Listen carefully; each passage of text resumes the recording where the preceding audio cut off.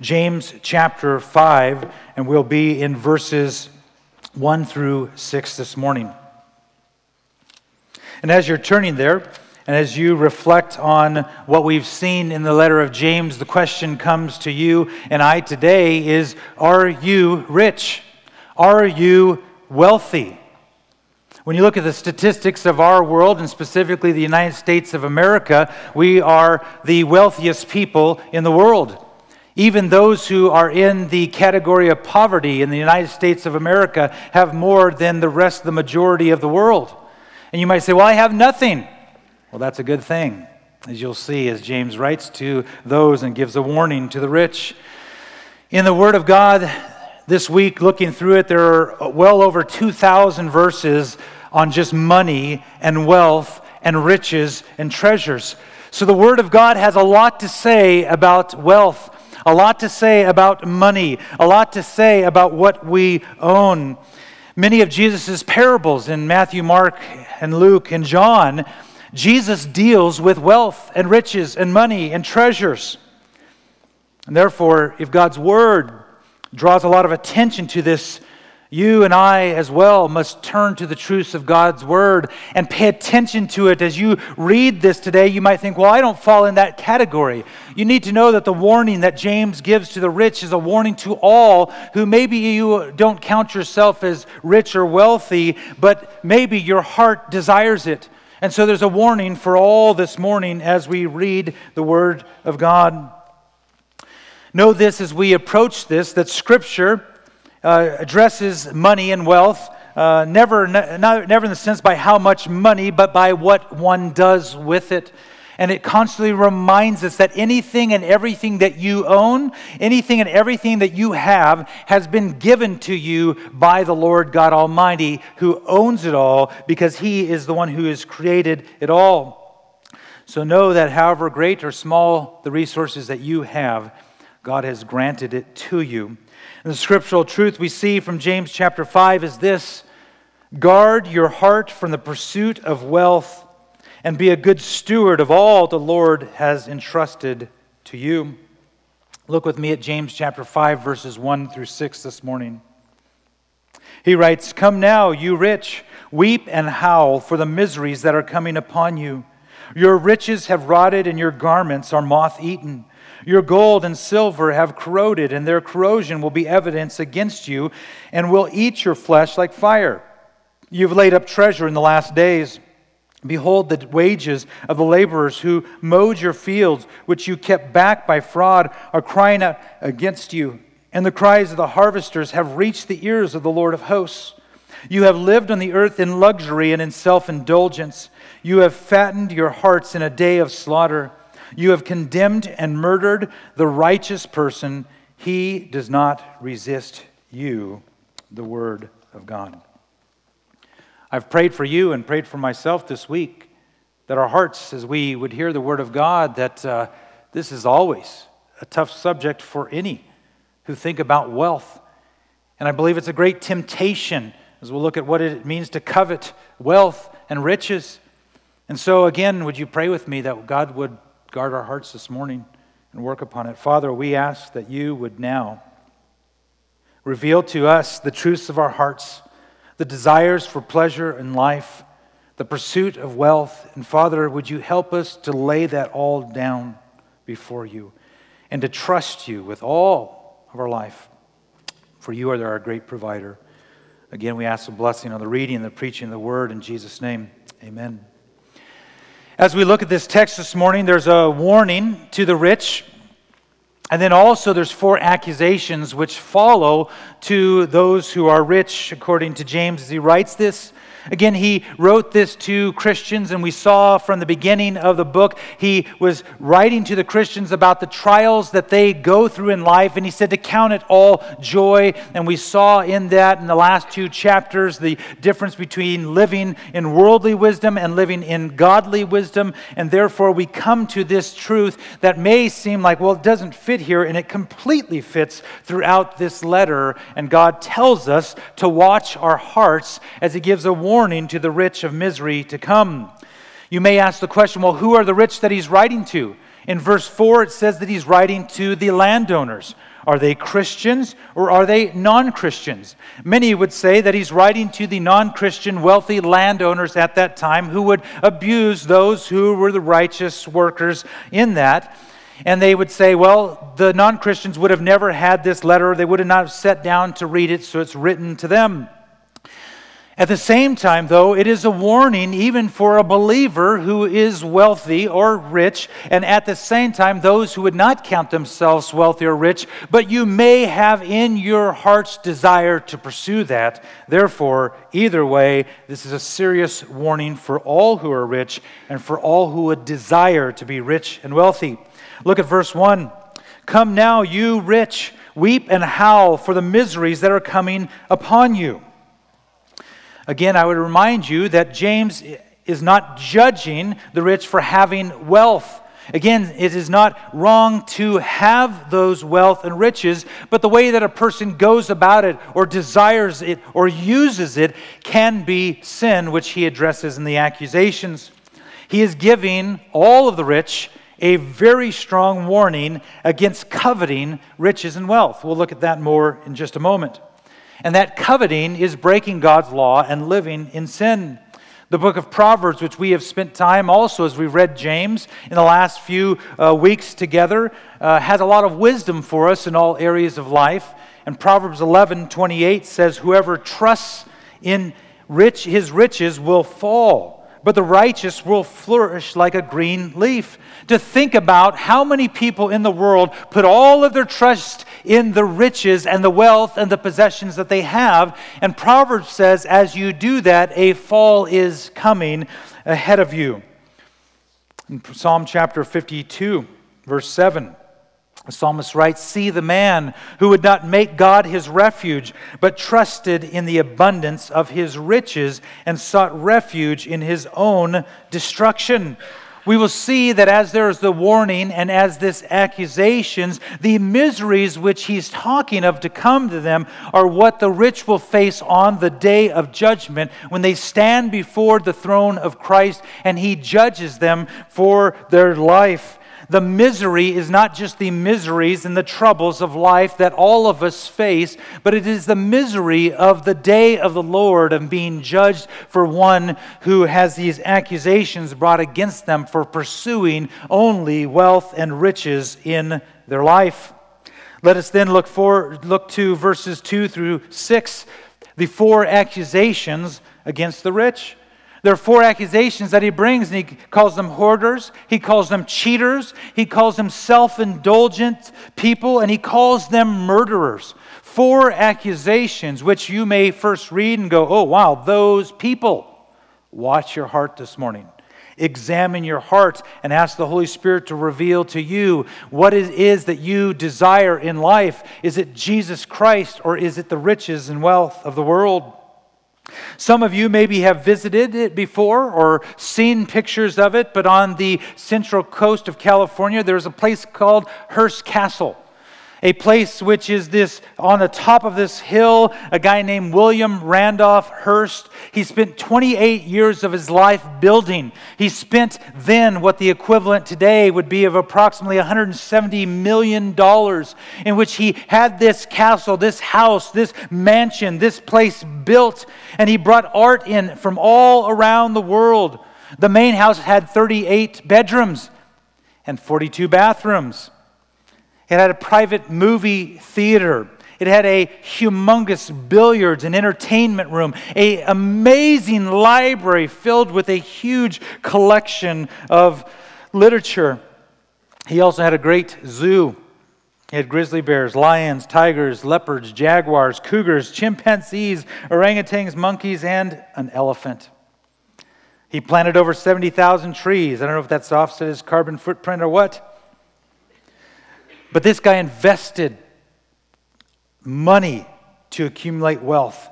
And when you read about his life, he went to his death in a sad life with nothing to leave behind him other than his 5 sons and money.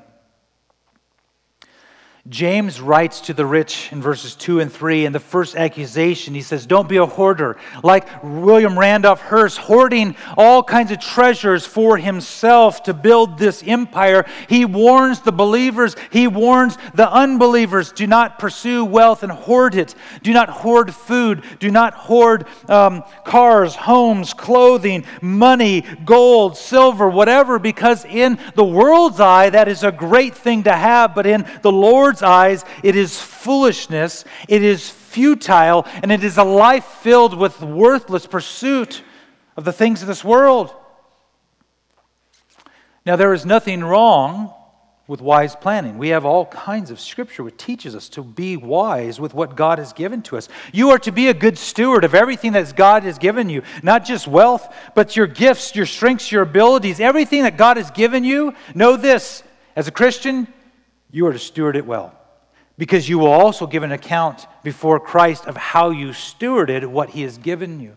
At the same time, you are not to live like the unrighteous and hoard all of the riches and wealth to yourself, because food rots, clothes wear out, and are eaten by moths. Last night, our family was talking about this passage, and we were talking about what I brought up last week, that in high school, having a letterman's jacket was very valuable. And I remember getting this and going, I could not wait to have it. And I talked last week about a classmate who had so many medals and things hanging on that he clinked as he walked, and it looked like he was weighed down. But to me, it was like a great, valuable treasure as a sophomore in high school to be able to have the letterman's jacket. And my wife got hers out and showed our kids last night. And I don't even know where mine is, because years after I graduated and after from college and my wife and I got married, we were visiting, and my mom brought out a box of things, and then there was the letterman's jacket in the jacket bag, and I was like, yes, my letterman's jacket. And as I unzipped it, literally a medal falls off that had rotted off of the little thing, and I see holes in it where moths had eaten it. And my joy went like from this to just like, what? This valuable treasure is moth-eaten now. That's probably why I don't know where it even is to this day. Probably in a box somewhere rotting away. But isn't it, in this world, so tempting to pursue great wealth and riches and treasures in this world and put all of our energy, all of our time, all of our thoughts in how to get more of it? It's a temptation for every single one of us. And he tells the rich people here, you have rotted garments, your riches have rotted, verse 2, and your garments are moth-eaten. Your gold and silver have corroded, and their corrosion will be evidence against you, and you will eat your flesh like fire. Again, you've probably seen it all this week or heard it from the radio to the internet to whatever shows you watch. This world promotes every day, all day, every minute that you need to pursue the treasures of this world. Am I right? I mean, this world is good at showing you and enticing you. If I could just get that, if I could just get ahead, if I could just win the lottery, if I could just do all these things, then I'll have that, and then I can do these things for who? God. I mean, isn't that really the lie that many of us as Christians tell ourselves? If I just had this, I'll do more for you, Lord. And He's like, no, I'm not going to give that to you. I want you to do now for me what I've given you. Be faithful in that. And if you're faithful in a little, you'll be faithful in much. But He tells the riches, hey, all the things that you have will be evidence against you on the day that you stand before the Lord, the day of the Lord. In Matthew chapter 6, the Sermon on the Mount, I believe every single week I've pointed you back to a passage from Matthew chapter 5, 6, and 7, where Jesus, from the Sermon on the Mount, preaches the same things which James is laying out for the church as he writes in the letter that James has written. In Matthew chapter 6, verse 19 through 21, Jesus says, do not lay up for yourselves treasures on where? Earth, where moth and rust destroy and where thieves break in and steal. But lay up for yourself treasures in where? Heaven, where neither moth nor rust destroys and where thieves do not break in and steal. For where, listen to this, for where your treasure is, there your heart will be also. Church, where is your heart today? What is your treasure? Is it everything that you own? Or is your treasure Jesus Christ? A serious question you should ask yourself and evaluate what you are pursuing in your life. And he goes on in verse 24 to say, no one can serve two masters, for either he will hate the one and love the other, or he will be devoted to one and despise the other. You cannot serve God and money. So again, evaluate your heart. Is your heart's pursuit after the things of this world which the world values, or is your pursuit Jesus Christ, seeking His kingdom and His righteousness, and all those things will be added to you? These are valid questions that each and every one of us must ask this morning. In verse 3, back in James, he says, you have laid up treasure in the last days. This last week, one of the men's studies that I was in the morning, we were looking at the word the last day or the last days, and that is a reference to specifically the return of Christ in all of His glory, and He will set up His throne, and He will judge, and He will send all those who rejected Jesus Christ into hell for eternity, the wrath of God the Father upon them forever, and all of His saints, all of His children who He has adopted Himself will be ushered into His kingdom, a new heavens and a new earth, and be in the presence of Christ for eternity with no more sin. Everlasting joy, ever growing for all eternity. Here, the warning in verse 3 is for those who've laid up treasure in the last days. Jesus said when He walked the earth, these were the last days. We are not waiting for the last days to come. We have been in the last days since Jesus Christ has set foot on the earth, and He died on the cross, and He rose again, and He's ascended to heaven. So we are waiting. At any moment, in the next second, Jesus could return. Turn to Luke chapter 12.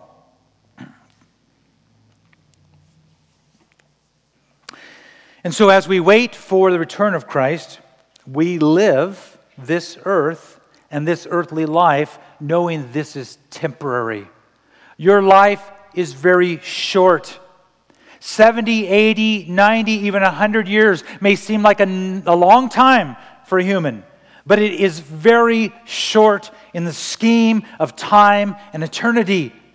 Your life is temporary, and therefore you and I are called to live as if it's temporary here on this earth and look forward to Christ's return and being with Him.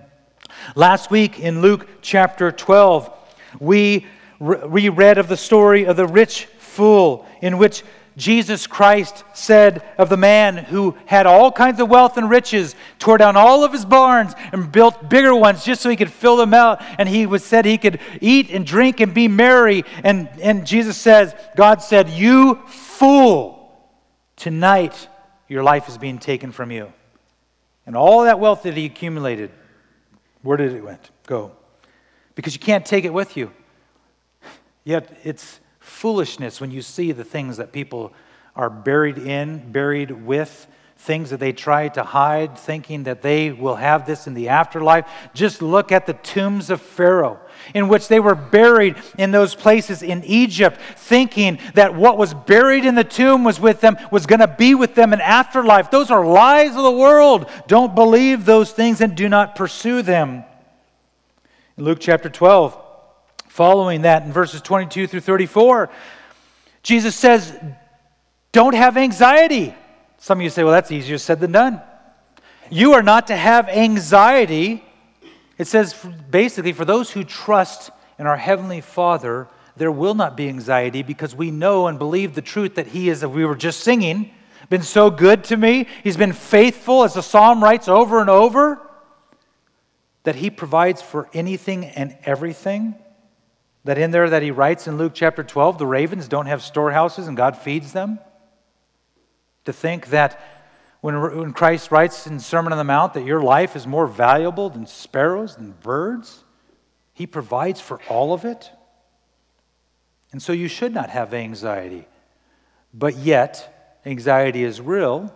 And I would say if you're having anxiety about what you have or don't have in life, you need to do a heart check. And you need to see, what is it that I am pursuing that I think I need or that I can't get through, and I need to turn and trust in the Lord God Almighty.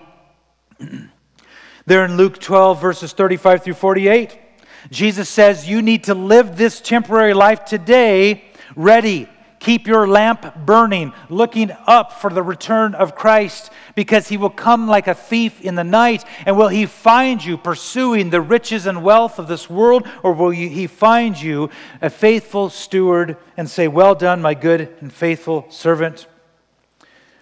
Look at Luke 12, verses 33 through 34. Actually, I'll start in verse 32. Fear not, little flock, for it is your Father's good pleasure to give you the kingdom. Verse 33, sell your possessions and give to the needy. Provide yourselves with money bags that do not grow old, with a treasure in the heavens that does not fail, where no thief approaches and no moth destroys. For where your treasure is, there your what? Heart will be also. What would it be like for the body of Christ to look out across the body of Christ and know that no one had any need because we took care of one another? To think that we would dare go through our closets, go through our garages, go through our storehouses, go through all the stuff that we own, things we haven't used for years, and dare sell them or dare give them to someone else.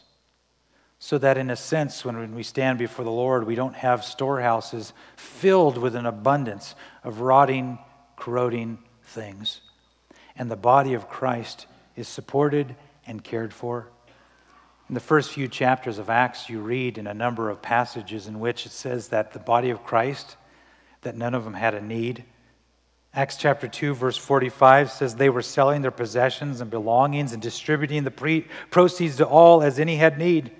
And I'm telling you, this is controversial for Christians. No, I don't want to get rid of my stuff. I've worked so hard all my life. I get to retire now, and now I get to rest. No, your rest is in heaven. Your rest is not here. Therefore, pray.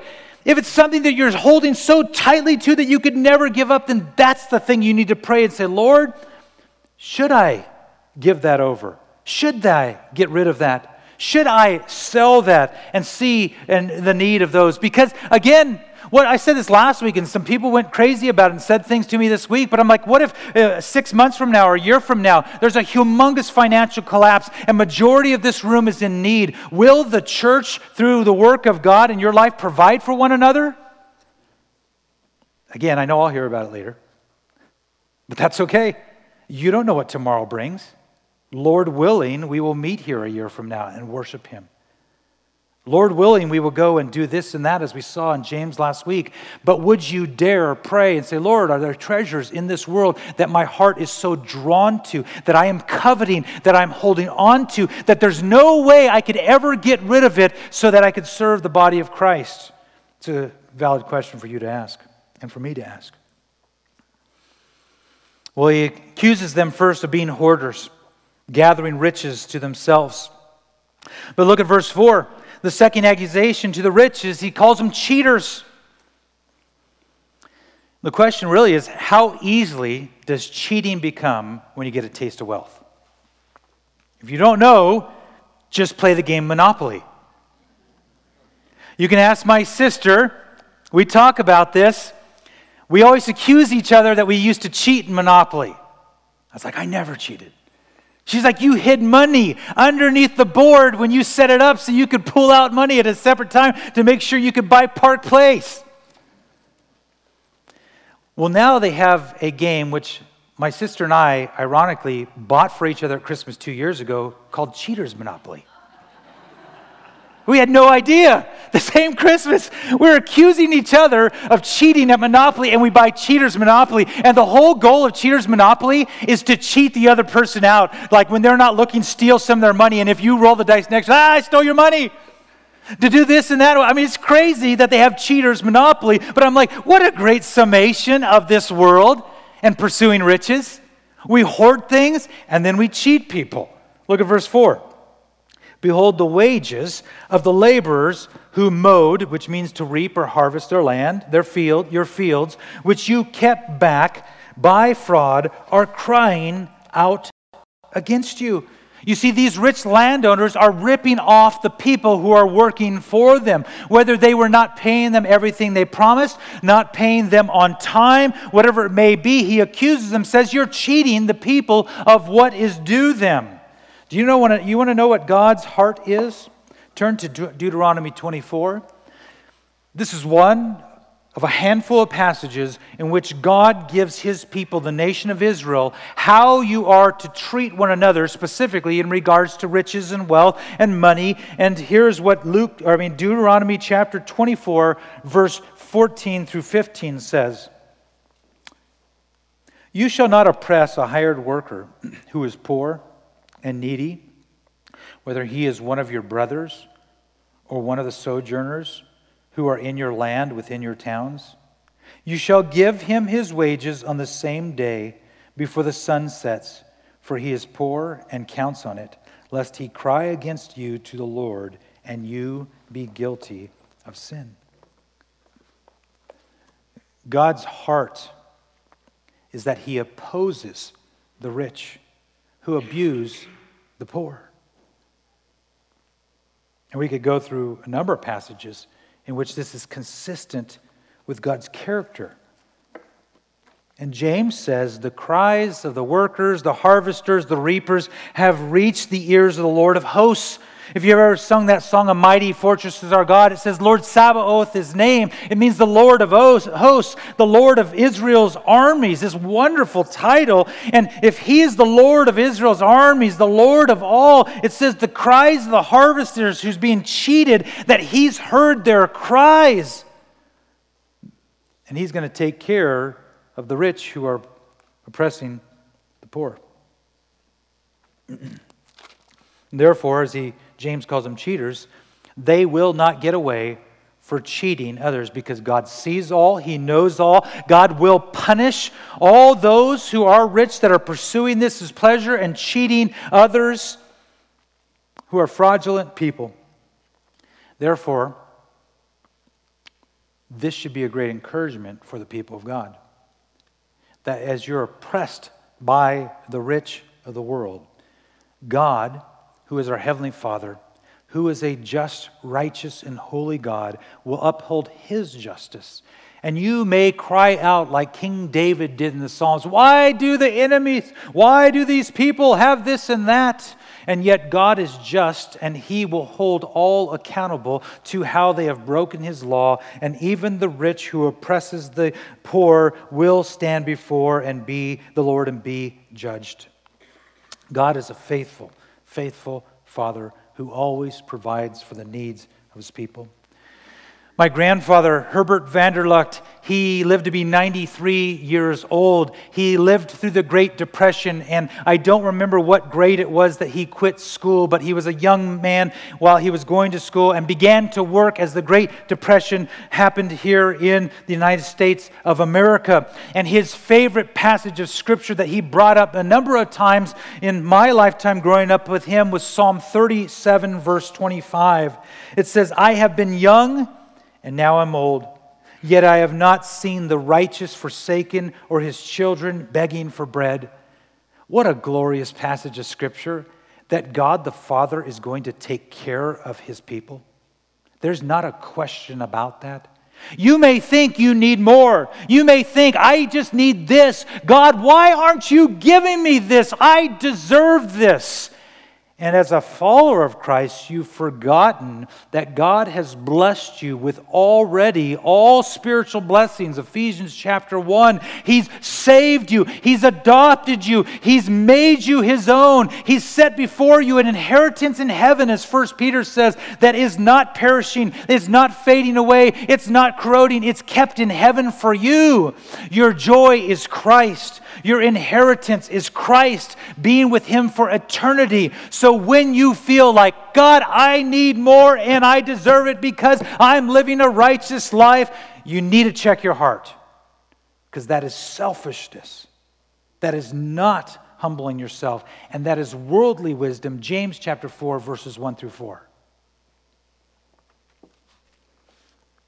You might say, well, I'm not a hoarder, I'm not a cheater, I'm not a bank robber. But how do you handle what you have? When you do your taxes every year, when you deal with debt that you owe in this world, do you cheat anyone out of what is due to them? The third accusation is that he calls them pleasure seekers in verse 5. Verse 5, he says, you have lived on the earth in luxury and self-indulgence. There was a show in the 1980s. It was called Lifestyles of the Rich and Famous. It's like, Lifestyles of the Rich and Famous. I'm Robin Leach, and today I'm going to tell you about all these rich people and how they live the good life. It's fascinating there was a show about that.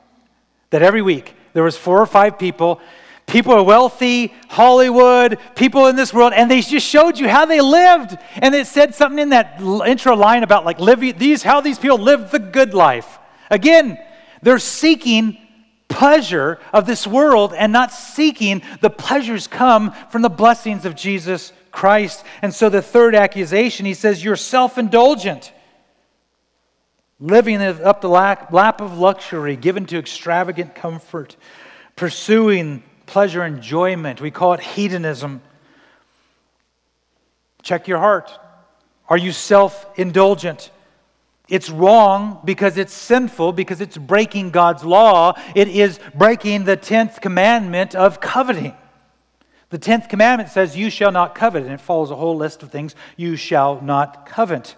And it's a heart issue. That you desire to want those things that do not belong to you and that are not yours. And here, going to the extent of the rich, that where they cheat and where they steal and where they even murder, as he says, so they can have those things. That coveting in our hearts is breaking all of God's law. And if you go back and read the 10 Commandments, you can see how all these things fall into that area. Your heart is deceptive. You might say, I don't envy the riches of this world. I pray that's true. But you should always check your heart to see if you do. Because I don't know about you, but there are things that are in this world when I see, I'm like, oh, I wish I had that. Oh, that would be great to have that. I would have more joy if I had these things. And that's really what the self-indulgent rich person does, is they indulge in the pleasures of this world. And it may not just be money, but all the things. Again, go back and read James 4, verses 1 through 4. Pursuing the worldly things and those passions for the things of this world is what leads us in a self-indulgent life. Read Luke chapter 16. The parable of the rich man and Lazarus, in which Jesus speaks of this man who was rich and wealthy, and every day he feasted, and every day Lazarus would eat, was a poor beggar, and would eat of the scraps that would come from this rich man, and they both died. And the rich man went to Hades, and Lazarus went to Abraham's bosom, and the rich man was burning up in torment, and he could see Lazarus, and he called out to Abraham, send Lazarus to touch my tongue with water. And he's like, there's no way, you cannot cross that chasm. And he says, well, then at least would you please send Lazarus, or send someone to my brothers who are wealthy, these people, and tell them, don't pursue the riches and wealth of this world. And he said, they have the law, they have the prophets, they have the word of God. Why would they believe someone if they're not going to believe God's word? And it's the same to you and I today. That's why we preach the gospel of Jesus. That's why we preach the word of God, because God has given you everything for life and godliness. He's given you every single answer to all the questions about life in this world. And what you must do is pursue His word, pursue Jesus Christ, and He will guide you in all these things. His Spirit will lead you in that and protect you from being self-indulgent. And He will protect you from seeking the pleasures of this world. And as you do stumble in these things and seek out the passions, confess them before the Lord. For He is faithful and just to forgive us and to cleanse us of all unrighteousness. He says, you have lived, verse 5, James says, on the earth in luxury and self-indulgence. In verse 5, you have fattened your hearts in a day of slaughter. This picture of fattening yourself like a cow, whether it's grain-fed or grass-fed at the end, the goal is to feed that cow and to get it fat and nice and juicy and great marbling in the meat so that you have some good food to eat.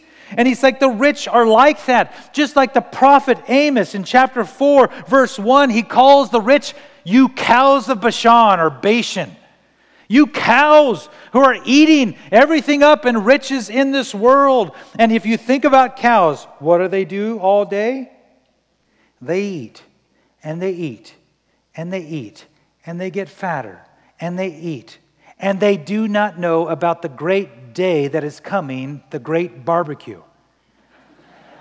And as those cows are slaughtered, steaks and ribs and roast, and I'm hungry.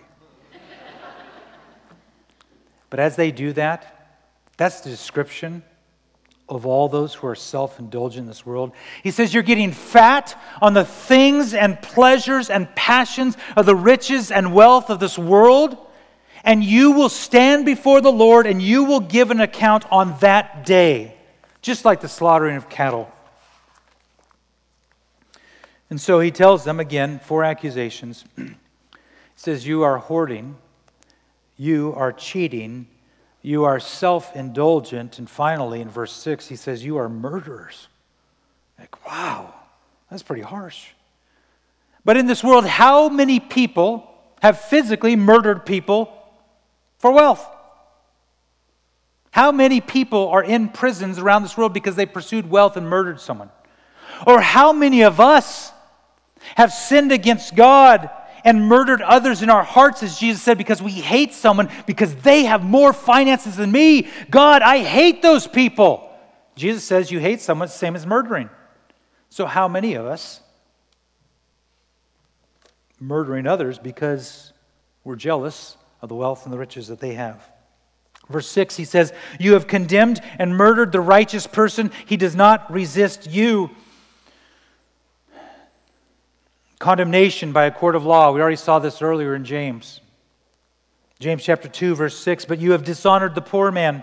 Are not the rich the ones who oppose you and the ones who drag you into court? We already saw when it says here again, talks about murdering the righteous person. James chapter 4, verse 2. He says, you desire and do not have, so you murder. You covet and cannot obtain, so you fight and quarrel. You do not have because you do not ask. And when you saw that in chapter 4, we saw he was writing to the believers and how they were quarreling, fighting, all these things here. And so, yes, someone can physically murder someone for wealth, but also there is the murder that comes from your heart because your hatred for the wealth that another person has. The word murder there in verse 5 or 6 means to kill or to slay, to murder. Specifically here, a person for riches, for gaining more. But did you see verse 6 though? It says, you have condemned and murdered the what type of person? The righteous person. And it says, he does not resist you. It says the righteous person does not fight back or resist what the rich do to oppress them, or here to murder them. And it made me think of Jesus Christ. He was condemned before a court, an illegal one at that. He was found guilty, in their eyes, that he broke God's law, he sinned, he blasphemed, they had false witnesses, and so they condemned him to death. And Jesus Christ was hung on a cross where he died, murdered, even though he gave up his life. And yet Jesus Christ, the righteous one, never resisted. And he gave himself. The one who said he had no place to lay his head did not resist when he was condemned falsely, wrongly. He did not resist when he was murdered. Instead, Jesus laid down his life for his people. In John chapter 10, glorious chapter of Jesus Christ telling us that he is the good shepherd. And he says this to his people in John chapter 10, verse 14, I am the good shepherd. I know my own, and my own know me. Just as the Father knows me, and I know the Father, and I lay down my life for the sheep, and I have other sheep that are not of this fold, I must bring them also, and they will listen to my voice. So there will be one flock, one shepherd. For this reason the Father loves me, because I lay down my life that I may take it up again. Jesus Christ is the example that all of us should look to and follow as the world oppresses us, as the world attacks us, as the world persecutes His people. We should look to Christ, who when He was condemned, when He was put to death, He did not resist.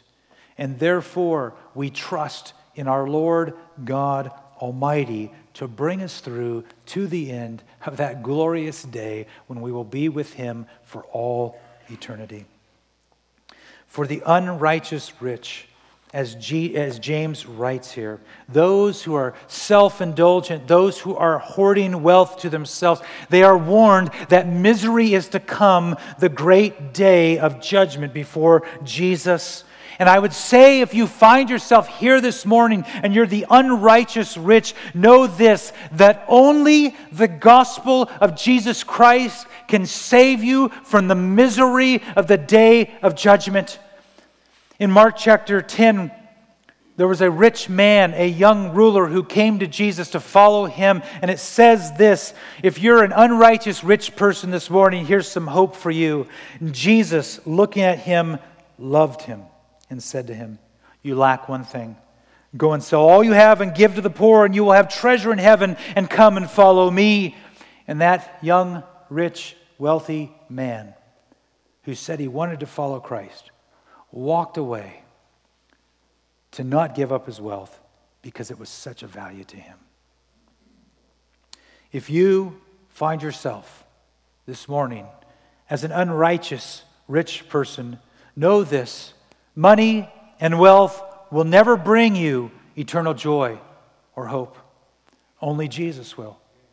If you find yourself, maybe you're saying, hey, I'm not rich, but I desire rich and wealth so much. Money and wealth will never, ever bring you eternal security. Only Jesus Christ will. Money and wealth will never save you. Only Jesus will. Jesus Christ is to be, as we were singing, our only hope, our only eternal joy, our only security in life. Again, think of what you are pursuing. Maybe it's under the false lie of security for the rest of your life and for your children's life and on and on.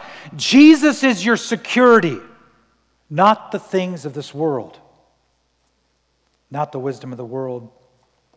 And for all Christians, all believers who are here, who hear my voice this morning, both rich and poor, guard your heart from the pursuit of wealth and be a good steward of all that the Lord has entrusted to you. Reject the pursuit of pleasure in this world and pursue Jesus.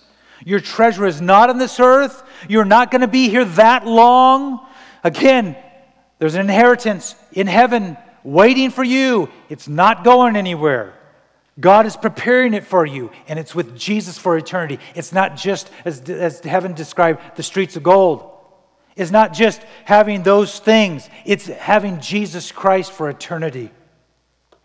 Your wealth and riches are to be found in knowing Christ and His Holy Spirit living in you and the spiritual blessings that you have.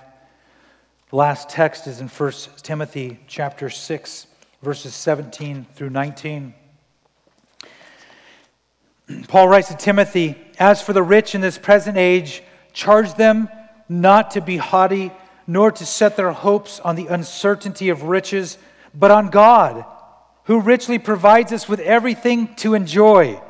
They are to do good, to be rich in good works, to be generous and ready to share, thus storing up treasures for themselves. You want to know what it means when Jesus says, store up treasures for yourself in heaven? I find that fascinating that many Christians have asked me, well, what does that mean? Well, it tells you right here, as Paul tells it to Timothy, they are to do good, to be rich in good works, to be generous, and ready to share, thus storing up treasure for themselves as a good foundation for the future, so that they may take hold of that which is truly life. Man, the Word of God is such a blessing to us. Do you see what we miss when we are not in it? Do you see what happens when we don't gather together for the preaching of the Word, when we don't gather to study and read it together, to pray according to the will of God? We miss wonderful treasures of truth like this. I want to store up treasures in heaven. How do I do that? 1 Timothy 6 says, do that. Oh, now I know. This is what I should pursue. That's why Ephesians 2, 8, 9, and 10, specifically verse 10, after we're saved by the grace of God through faith in Jesus Christ, it says that you are created to do good works, not to save you. Jesus Christ is the only one who saves through faith alone in Him. But after salvation, you're to follow Him all the days of your life, doing good works, storing up treasures in heaven, serving one another, giving of what you have, and therefore glorifying God in all of it. So again, whatever you have, it's not yours. God owns it all. He's entrusted you with so much for a certain amount of time.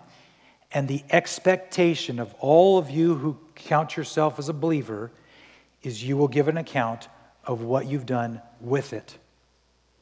Will the Lord see that you have been faithful to be a good steward? That is the question. And for all who are far off, your trust must be in Jesus, or you will find yourself put out on the day of judgment, the wrath of God the Father for all eternity. Let us pray together. Father, our desire, at least I pray our desire this morning, is that we would not pursue the pleasures and things of this world. And that for many here, this text and the preaching of your word is very convicting. And Father, I say thank you. That is a good place to be, convicted of our sins and sinful heart by the power of the Holy Spirit. Father, we prayed now and ask, Holy Spirit, that you would move us in repentance of our sins, that we would turn from them, that we would seek the kingdom of God and your righteousness, and all these things would be added to us. We desire in our hearts to please you, to be found faithful of what you've given us. And so we ask, Holy Spirit, you'd reveal to us, the believers this morning, what it is that we're holding tightly to, clinging to, that you are directing us to get rid of, to give away, to bless others, to meet those needs. And Father, for all who have come to this place today, who have rejected you, and today is the day that you convicted them of their sins. You've shown them Jesus Christ, crucified, risen again for salvation. Would you give them the faith to believe and be saved this morning? Adopt them into your kingdom. Give them the joy and hope that is eternal and ever-growing and only comes from you. Father, as we sing, take my life and let it be, that is our desire, that we would be a people who are seeking you, who knows all, owns all, has created all, and is the one that can take our life and move it and mold it and shape it and direct it for your glory. We praise you, Jesus. Amen.